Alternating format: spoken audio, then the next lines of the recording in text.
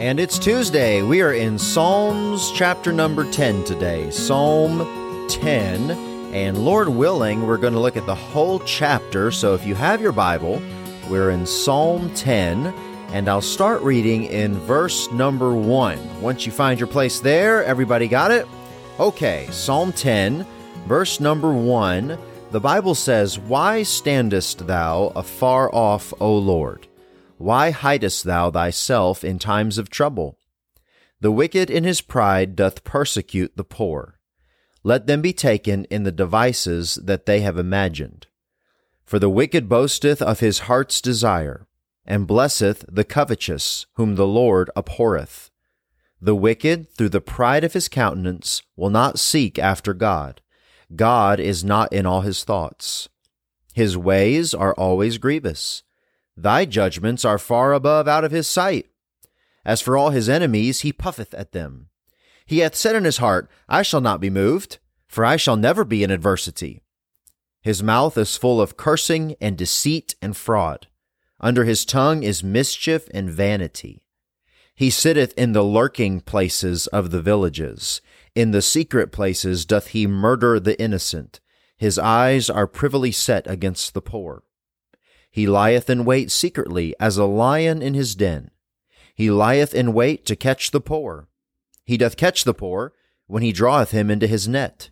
He croucheth and humbleth himself, that the poor may fall by his strong ones. He hath said in his heart, God hath forgotten. He hideth his face. He will never see it. Arise, O Lord, O God, lift up thine hand. Forget not the humble. Wherefore doth the wicked contemn God? He hath said in his heart, Thou wilt not require it. Thou hast seen it, for thou beholdest mischief and spite to requite it with thy hand. The poor committeth himself unto thee. Thou art the helper of the fatherless. Break thou the arm of the wicked and the evil man. Seek out his wickedness till thou find none. The Lord is king forever and ever. The heathen are perished out of his land. Lord, thou hast heard the desire of the humble. Thou wilt prepare their heart. Thou wilt cause thine ear to hear. And that ends Psalm chapter number 10. There's a lot that I could pull out of this chapter, and perhaps something struck your heart already and helped you. But I want to focus in on one little statement in verse number 5. His ways, talking about the wicked, are always grievous. Thy judgments are far above out of his sight. As for all his enemies, he puffeth at them. Well, that sounds like a rough go of it, doesn't it? It sounds real tough. And verse number 4 describes the wicked, better right before, the wicked through the pride of his countenance will not seek after God. God is not in all his thoughts. God is not in all his thoughts. Verse number 1 says, Why standest thou afar off, O God? Why hidest thou thyself in times of trouble? Have you ever felt like that? Where is God? Where is God when I need him? Does it sometimes seem like God is afar off when he is most needed? Well, we always need God. Sometimes you really need God, and that's always the time when you can't figure things out yourself or when things are tough.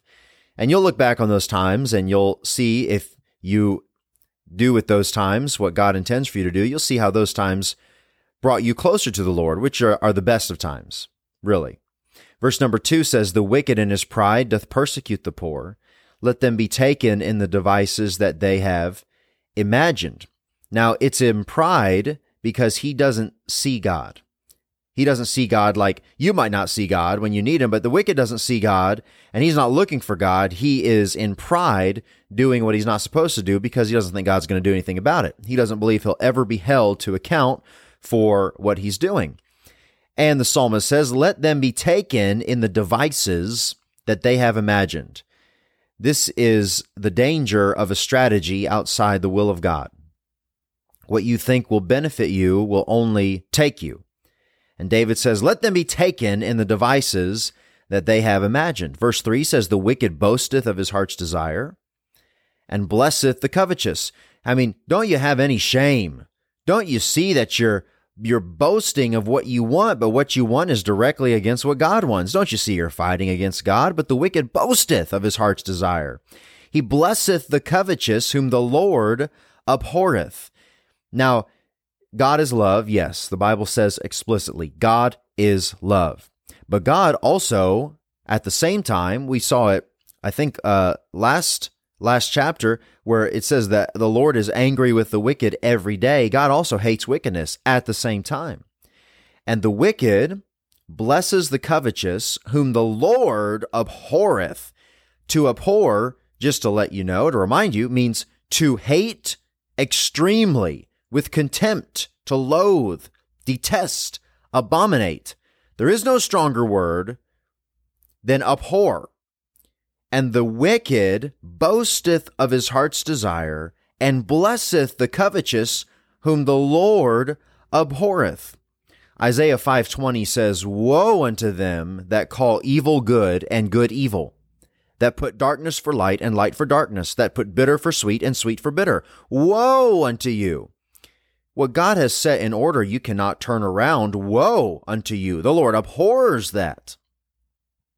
Verse number 4, the wicked, through the pride of his countenance. There it is. That's what makes someone do that, is pride. Because pride makes you look inward, not upward. Pride makes you search your opinion, not the Bible. Pride prevents someone from believing in God, but believing in evolution instead. Pride is what makes somebody think when they stand before God, they'll be judged on whether they did enough good things in order to get into heaven. And if they do enough good works, they'll be able to get into heaven. That's pride, because God has said that only by the blood of Jesus Christ can you and I have forgiveness of sins. Only by the blood. Only by putting your faith in the Lord Jesus Christ. That's the only way. His death, his burial, and his resurrection. And pride makes you think there's a different way, a better way, other than the way God has given. The pride, or the wicked, through the pride of his countenance, will not seek after God. The wicked is saying, I don't need God because I have me. Now, you might be thinking, I'm not prideful. How do I know if I'm prideful? You're probably thinking, that's not me. I'm not prideful. And I don't think I've ever met anybody who did think they were prideful. Unless they were actually pretty humble. It's sort of funny. If somebody does think that they struggle with pride, then they are probably actually having a pretty good view of themselves, and they're probably one of the more humble people you'll meet. But I think all of us struggle with pride to some degree. I think it manifests itself a little differently according to maybe your personality or your setting or whatever. But pride is thinking that you know better than God. That's what pride is. In fact, the end of verse number 4 is really the little statement that I want you to notice in this whole chapter and pull out, and is what is helping me. The wicked, through the pride of his countenance, verse 4, will not seek after God. God is not in all his thoughts. God is not in all his thoughts. What is a mark of the prideful person, the wicked person, the one who's not seeking after God? God is not in all his thoughts. Is God in all your thoughts? Is God in all your thoughts? Is God in all your thoughts? Does that seem extreme to you, to always be thinking about God? Well, according to the Bible, the mark of a proud person is not thinking about God in everything that you think about. Now, how is that practically possible, to always be thinking about God? Well, remember when you were in love? Now, for me, that's all the time. We're coming up on 11 years marriage this week, and my wife is in all my thoughts. She's across the room. I'm going to look at her. She's smiling. She agrees, okay? So, do you remember when you were first in love, though? Now, I love my wife, but you remember when you were first in love? I remember when I first saw my wife singing in chapel, where we went to Bible college at West Coast Baptist College, and as she got up to sing in the girls' trio, she was standing in the middle, and when she opened her mouth as an angel, the heavens declared the glory of God and the work of his fingers, his handiwork, and this beautiful angel was singing with the trio in chapel. The light shone right down upon her. Her hair was glistening. I was agape. She remembers seeing me out there as, quote, the guy with his mouth open. So she saw me too. Now, it was love at first sight for me. She probably thought it was a orangutan sitting in chapel with a coat and tie. But for the rest of the day, I don't know who she was, nor name, anything. But for the rest of the day, for many days, weeks, I don't remember. All I could think of was that girl. I called my mom that day and I said, I found the girl I'm going to marry. She said, what's her name? I said, I don't know. Where's she from? I don't know. All I could say is that she sang in chapel today and she's the most beautiful girl I've ever seen. And I don't remember when it ever stopped, but while I was getting ready, I was thinking about that girl. In Bible, I thought I figured out her name later, but in Bible doctrines class, I was thinking about her. At work, in the warehouse, stacking totes till the wee hours of the morning to pay for college, I was thinking about her. In the choir, thinking about her. At church, going soul winning, talking to friends, at the coffee shop, she was in all my thoughts. Do you know why? Because I was in love. And you and I are to love God more than anything, more than anybody. Matthew 22, verses 36 through 38. They said to Jesus, Master, which is the great commandment in the law? Jesus said unto him, Thou shalt love the Lord thy God with all thy heart, and with all thy soul, and with all thy mind. This is the first and great commandment. So on top of love to the Lord, we're more than that, we're to worship. It's not just like an infatuation we have with somebody. We are choosing to put our affection, our love, our permanent love in the Lord. We worship God. Now, we're never to worship another person, even your wife, nothing, no person, nothing. We're only worshiping God. He is the lawgiver, the just one, the God of the universe. What God says is true. And our life goal is to glorify God. I want you to make sure you have this verse in your mind and in your heart on a day-to-day basis to always answer a questionable thing or activity or something, whether therefore ye eat or drink, 1 Corinthians 10:31, or whatsoever ye do, do all to the glory of God. So we know that everything, even taking a bite to eat or drinking a cup of water or whatsoever you do, you think, well, now why did God say that? Eating, drinking, what? I mean, that's not really a spiritual thing. What God is saying is everything. He's giving you such a simple example that whatever is happening, name it, that should be to the glory of God. All right, so from that, I would say, what does that mean? To glory, what brings glory to God? What is really the main thing that God is looking for? What brings glory to God is obedience. That brings glory to God. Jesus Christ, who was God in the flesh, and yet he was subservient to his Father, even though they were one, he glorified God by obeying his Father. John 17, verse 4, Jesus was speaking to his Father, and he said, I have glorified thee on the earth. I have finished the work which thou gavest me to do. We glorify God by our obedience to God. We do what God wants us to do, how he wants us to do it. The Christian life is really simple. There's a lot of books written about it. We have a whole big Bible about it, but really it boils down to that, is doing what God wants, how God said. 1 Peter chapter 4. Let me read you a few of these verses. Do you have time? Okay, I'll keep going. 1 Peter 4 says, For as much then as Christ hath suffered for us in the flesh, arm yourselves likewise with the same mind. For he that hath suffered in the flesh hath ceased from sin, that he no longer should live the rest of his time in the flesh to the lusts of men, but to the will of God. For the time past of our life may suffice us to have wrought the will of the Gentiles, when we walked in lasciviousness, lust, excess of wine, revellings, banquetings, and abominable idolatries, wherein they think it strange that ye run not with them to the same excess of riot, speaking evil of you.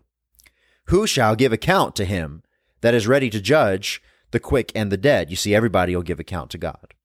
For this cause was the gospel preached also to them that are dead, that they might be judged according to men in the flesh, but live according to God in the Spirit. But the end of all things is at hand. Be therefore sober, and watch unto prayer. And above all things have fervent charity among yourselves, for charity shall cover the multitude of sins. Use hospitality one to another without grudging. As every man hath received the gift, even so minister the same one to another, as good stewards of the manifold grace of God. So far you see, there's a way that we're to be to one another, and that is ceasing from sin and doing what God has said in the Spirit. Verse number 11. Now notice this verse, 1 Peter 4:11. If any man speak, let him speak as the oracles of God. Now let me explain that. That means if you're going to open your mouth and give somebody else a word, it needs to be exactly what God would say, what God would have you say, what would bring glory to God.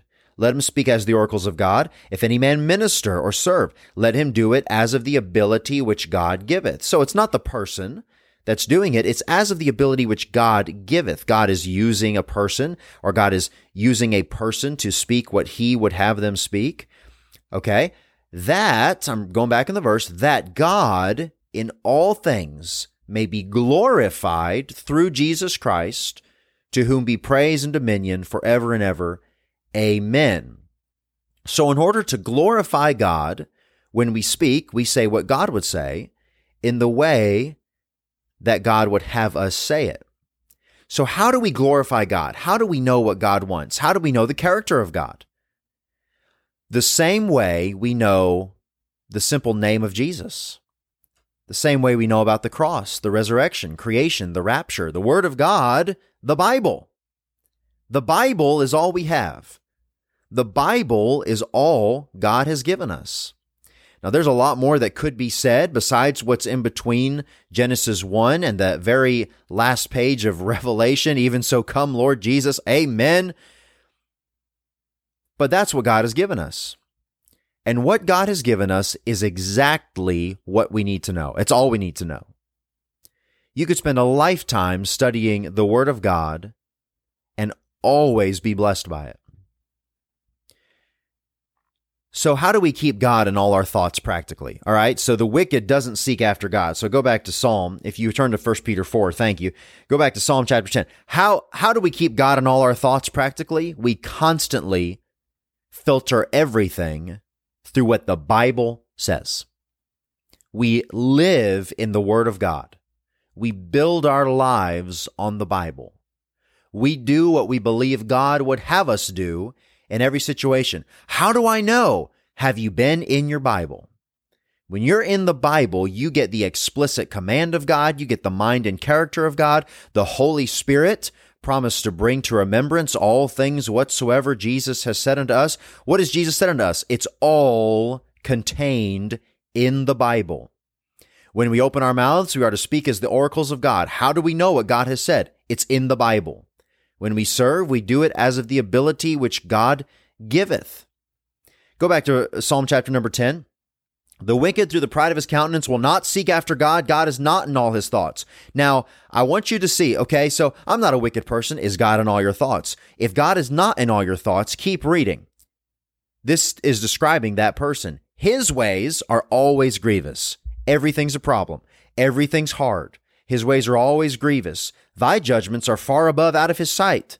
As for all his enemies, he puffeth at them. So you can't understand what God wants or what he's doing. He puffs at his enemies. Verse 6, he hath said in his heart, I shall not be moved, for I shall never be in adversity. I'm not moving ever. God can't move me. God can't change me. I shall never be in adversity. Verse 7, his mouth is full of cursing and deceit and fraud. Under his tongue is mischief and vanity. He sitteth in the lurking places of the villages. In the secret places doth he murder the innocent. Man, it's getting out of hand. His eyes are privily set against the poor. He lieth in wait secretly as a lion in his den. He lieth in wait to catch the poor. He doth catch the poor when he draweth them into his net. He croucheth and humbleth himself, that the poor may fall by his strong ones. He hath said in his heart, God hath forgotten. He hideth his face. He will never see it. Now, that's pretty wicked. But when you trace it back, all the way back, you find it started with pride, not seeking after God, and not keeping God in all his thoughts. There's a few more verses there, but I just want to leave you with that. Is God in all your thoughts? Is there an area of your life where God is not a consideration? where His word is not explicitly followed, where the Spirit of God is not welcome. You and I are to love God with all our hearts, souls, and minds. Be someone today of whom it could be said, God is in all His thoughts.